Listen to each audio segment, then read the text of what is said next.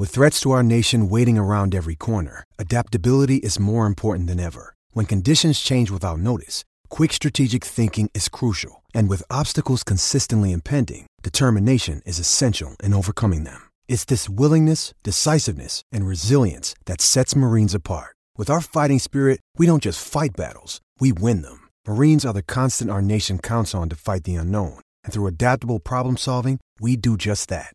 Learn more at marines.com.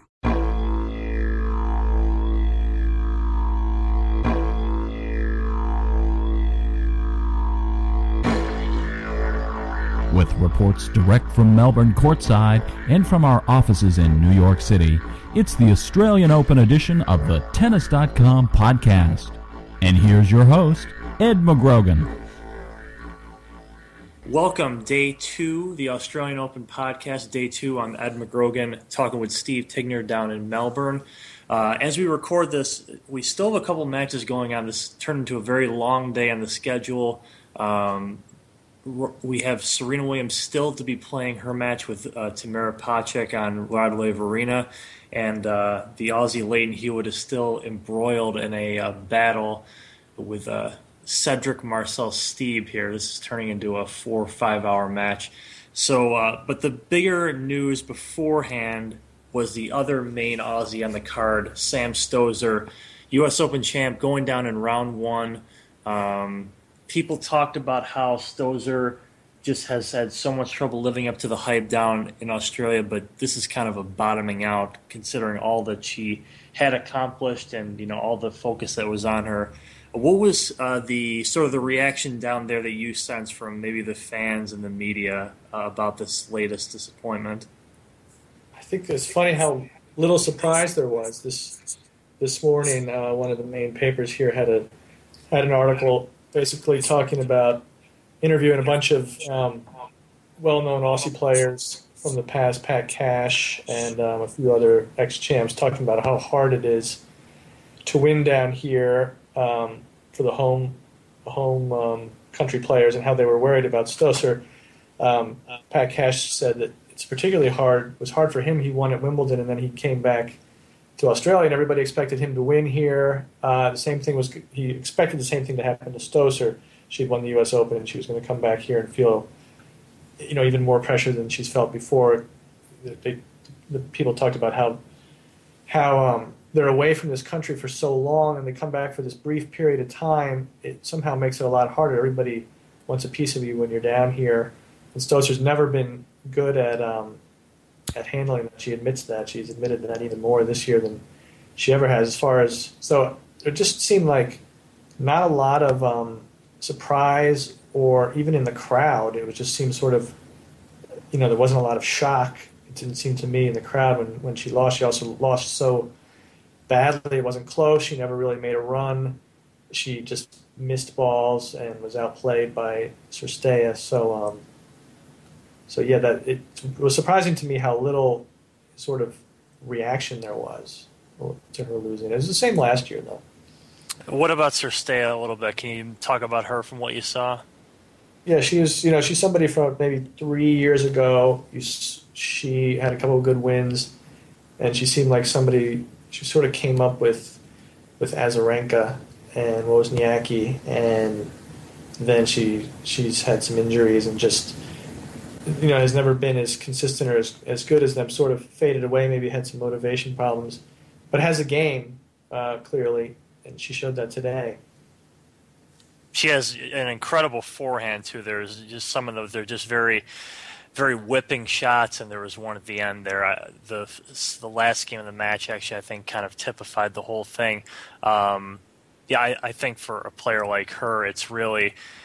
You're right. 3 years ago, I think she made the French Open quarters, and even if a letdown comes after a performance like this, I think you say this is just big progress for still a really young player. But that's kind of how it is for her, and then for Stosur, like you said, I got the same sense from watching it here on television that it wasn't like the crowd was emotionally invested, devastated, what you will. I did just get that vibe that you're describing there too of the whole performance, I guess. I think the crowds were more into it for players like Djokovic, who have just been kind of obviously on a class of their own. Both him and Petra Kvitova, the two, I think, common favorites for this tournament, both played their opening round matches today and both won. I think both lost just 2 games total. Did you get to see any of those two before? It's obviously a first-round match for those two, so you're not going to expect too much in terms of competition, but just any thoughts on those two in their first matches? Yeah, I did. Kvitova looked good. I was a little worried about her. I'd seen a stat where in her last 9 outdoor hardcourt matches, she was 3-6, and one of the big events that we had said was a big turning point for her was this tournament in Istanbul last year. That was indoors, so she's obviously a good indoor player. So I was, and she didn't have a great tournament in Sydney last week, but she put it together well. In the first round, there were no real problems. She's always hit or miss, and she had it going. Djokovic, at the very beginning, looked like it was a hot day, really hot and humid. It looked like he was going to be affected by it, and sort of remembered that last year one of the reasons that he was so good here was that he never had to. It was a cool tournament, so it sort of made me think, have we seen him in this kind of heat for a while? But then, I looked up. I went and did some work, and came back and he won the last 2 sets 6-0, 6-0. So obviously I didn't see any of that. So obviously didn't have any trouble with the heat. The way it was described is he was as good as ever. Yeah, another player as well who came back from a slow start, though I wouldn't necessarily say it was all of his doing, was Andy Murray, and that was the match you wrote on today against Ryan Harrison. Harrison took the first set, just absolutely, the backhand especially was a really well struck early on. Basically, all of his shots really, good connection, and really kind of taken control of most of the points. But Murray ended up taking the last 3 sets in this match. If you want to sum up what you wrote about this for both men, maybe why don't you give that a shot? Yeah, Murray started out, he said he was nervous at the start, and I think that was partially because of Lendl. He said later that he really wanted to come out and get a good start with his first match with Lendl, and he didn't. And there was also the fact that he'd never played. And Harrison just came out firing. He had that backhand that's been a kind of a weak shot for him, and it's definitely. He talked about after the match how he needs to improve his backhand. That's the big key for his year, especially that down the line backhand. It's a shot, 2-hand backhand, a shot a lot of guys have, and a lot of guys can hit for winners that he generally doesn't. He hit a few early for winners, which was a good sign. He still says that's a shot that's going to have to get a lot more consistent, but that was a sign anyway that he's been working on it. He can hit it. As far as Murray, he kind of, last couple of weeks ago in Brisbane, we saw him really go on the attack more than was normal. Today he didn't play that way. I think he just wanted to get through this one. The big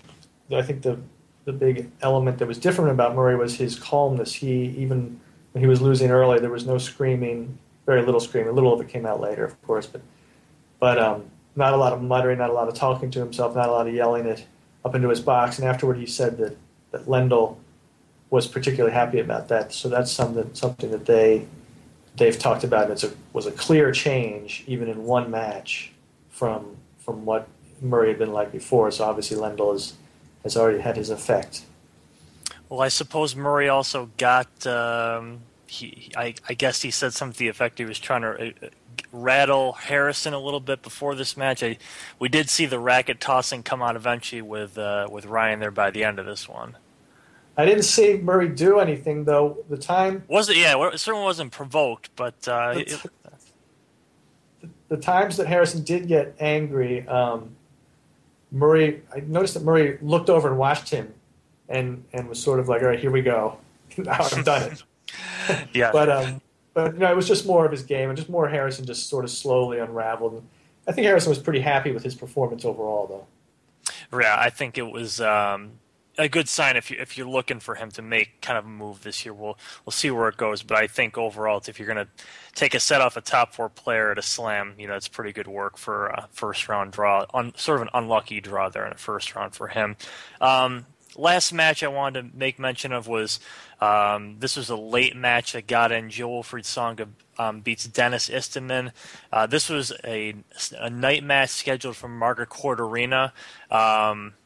That arena's been sort of in the center of spotlight for other reasons with Court's comments, but you were there for about a set of that match, and I thought the atmosphere more than anything was contributed so much to the attractiveness of that match on TV. There was really great tennis too from both guys at various points, but you were right on about that one being kind of an underrated match to see. One of the best matches of the day, I thought, actually. Yeah, Tsonga seems to own that court. They put him on in the evening generally. He's been there a lot of times in the last 2 or 3 years. He'll be the 7 o'clock early evening match that the day session people get to go to. And Margaret Court Arena is a lot like, for U.S. people who've been to the U.S. Open, it's a lot like Louis Armstrong Stadium, except with lots of seagulls overhead. But otherwise, it's a very, it's... And droppings overhead, from what I was told from Brad Gilbert, so yes. That's a good part of it. But for when you come here from the U.S., it's summer, so it's sort of, there was this midsummer sort of scene, really crowded, people very into it. Tsonga, like anywhere, he's pretty much a crowd favorite, and you can tell he likes that scene. So a nice fan scene out there for that match. All right. Good to hear. And like you said, a couple matches still wrapping up here. Hewitt on the brink of coming back from 5-2 down in the fourth. We will let you know how it turns out and all of day 3 in tomorrow's podcast. For Steve Tigner, Ed McGrogan, tune in tomorrow. Thanks again. You've been enjoying Tennis.com's weekly podcast. Thanks for listening. For all the latest news and events, head over to Tennis.com.